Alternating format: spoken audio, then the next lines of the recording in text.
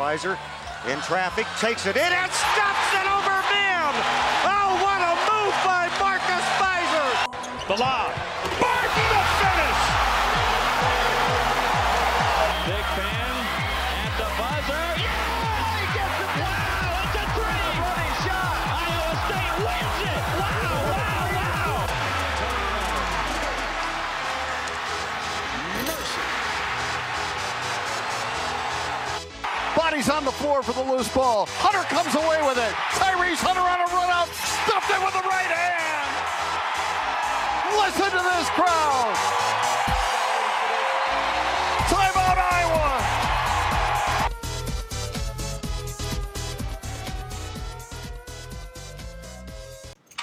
Unbelievable. Hilton Magic is obviously alive. This is the instant reaction of watching the West Virginia game tonight.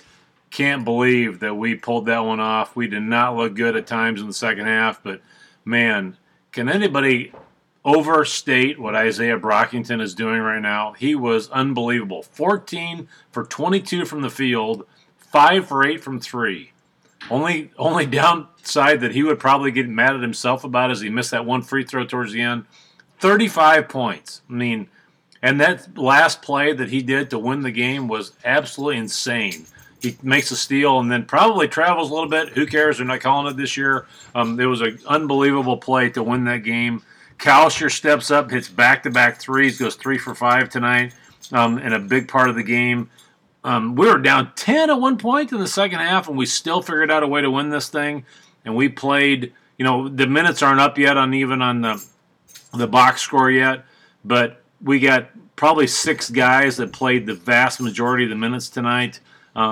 West Virginia is so hard to play against because they are so physical, and there were 57 free throws shot tonight between the two teams. West Virginia was 24 of 27, and we were 20 of 30.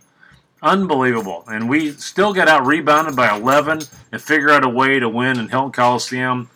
Whoever was there tonight, you got a treat. That was a lot of fun to watch. I mean, I think Coons again shows how tough he is. Condon, didn't have the greatest game, but he was not backing off by anybody.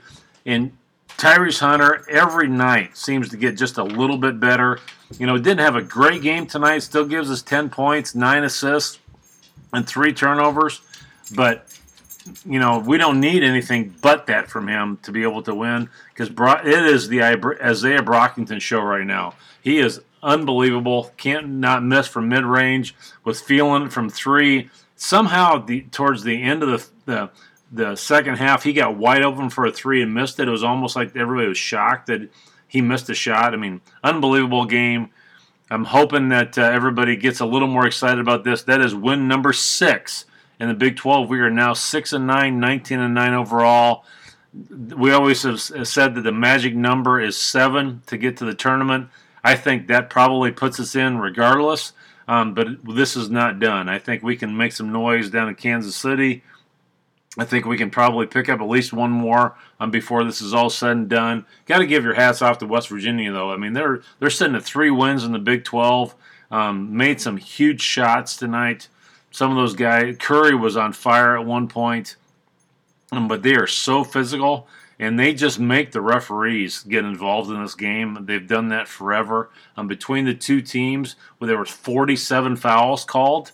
Absolutely insane. 84-81, Iowa State wins. 165 points scored in a college basketball game. Makes it a lot of fun to watch. It is not one of those grinded out games by any means. They were a lot of fun to watch both teams, and both teams kind of punched it out. And that's the way Bob Huggins' team is. And I don't know if you're watching the broadcast or not tonight, but Bob Huggins said during the pregame press conference that it is a matter of time before TJ gets to a Final Four. He just hasn't coached long enough yet. That is high praise from a future Hall of Famer, because Bob Huggins, I was really worried with 25 seconds left or whatever it was that he was going to draw up something that was going to figure out a way to win the game. But TJ and the crew figured out a way to do it.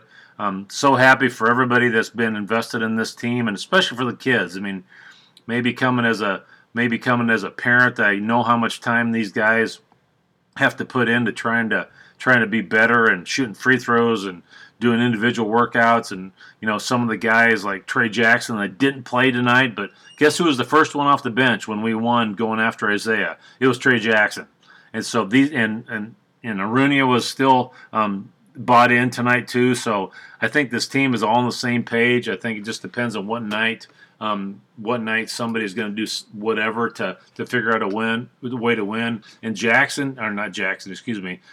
Walker tonight came in and gave us some great minutes. I still think he just has scratched the surface of what he can do because he looks so athletic, but he just needs a little more time. So I know I'm rambling here, but it was an exciting game to watch, and I couldn't get down to the game. I didn't get home from work late tonight, so it was a great game to watch. Hope everybody's excited, and man, we got to get more people in there. At the very end, they showed the stands, and there's a few empty seats there, and not criticizing anybody. I know it's a 6 o'clock game, but we need to figure out a way to make sure that we give the support to these guys that they deserve. So big win for the Cyclones tonight.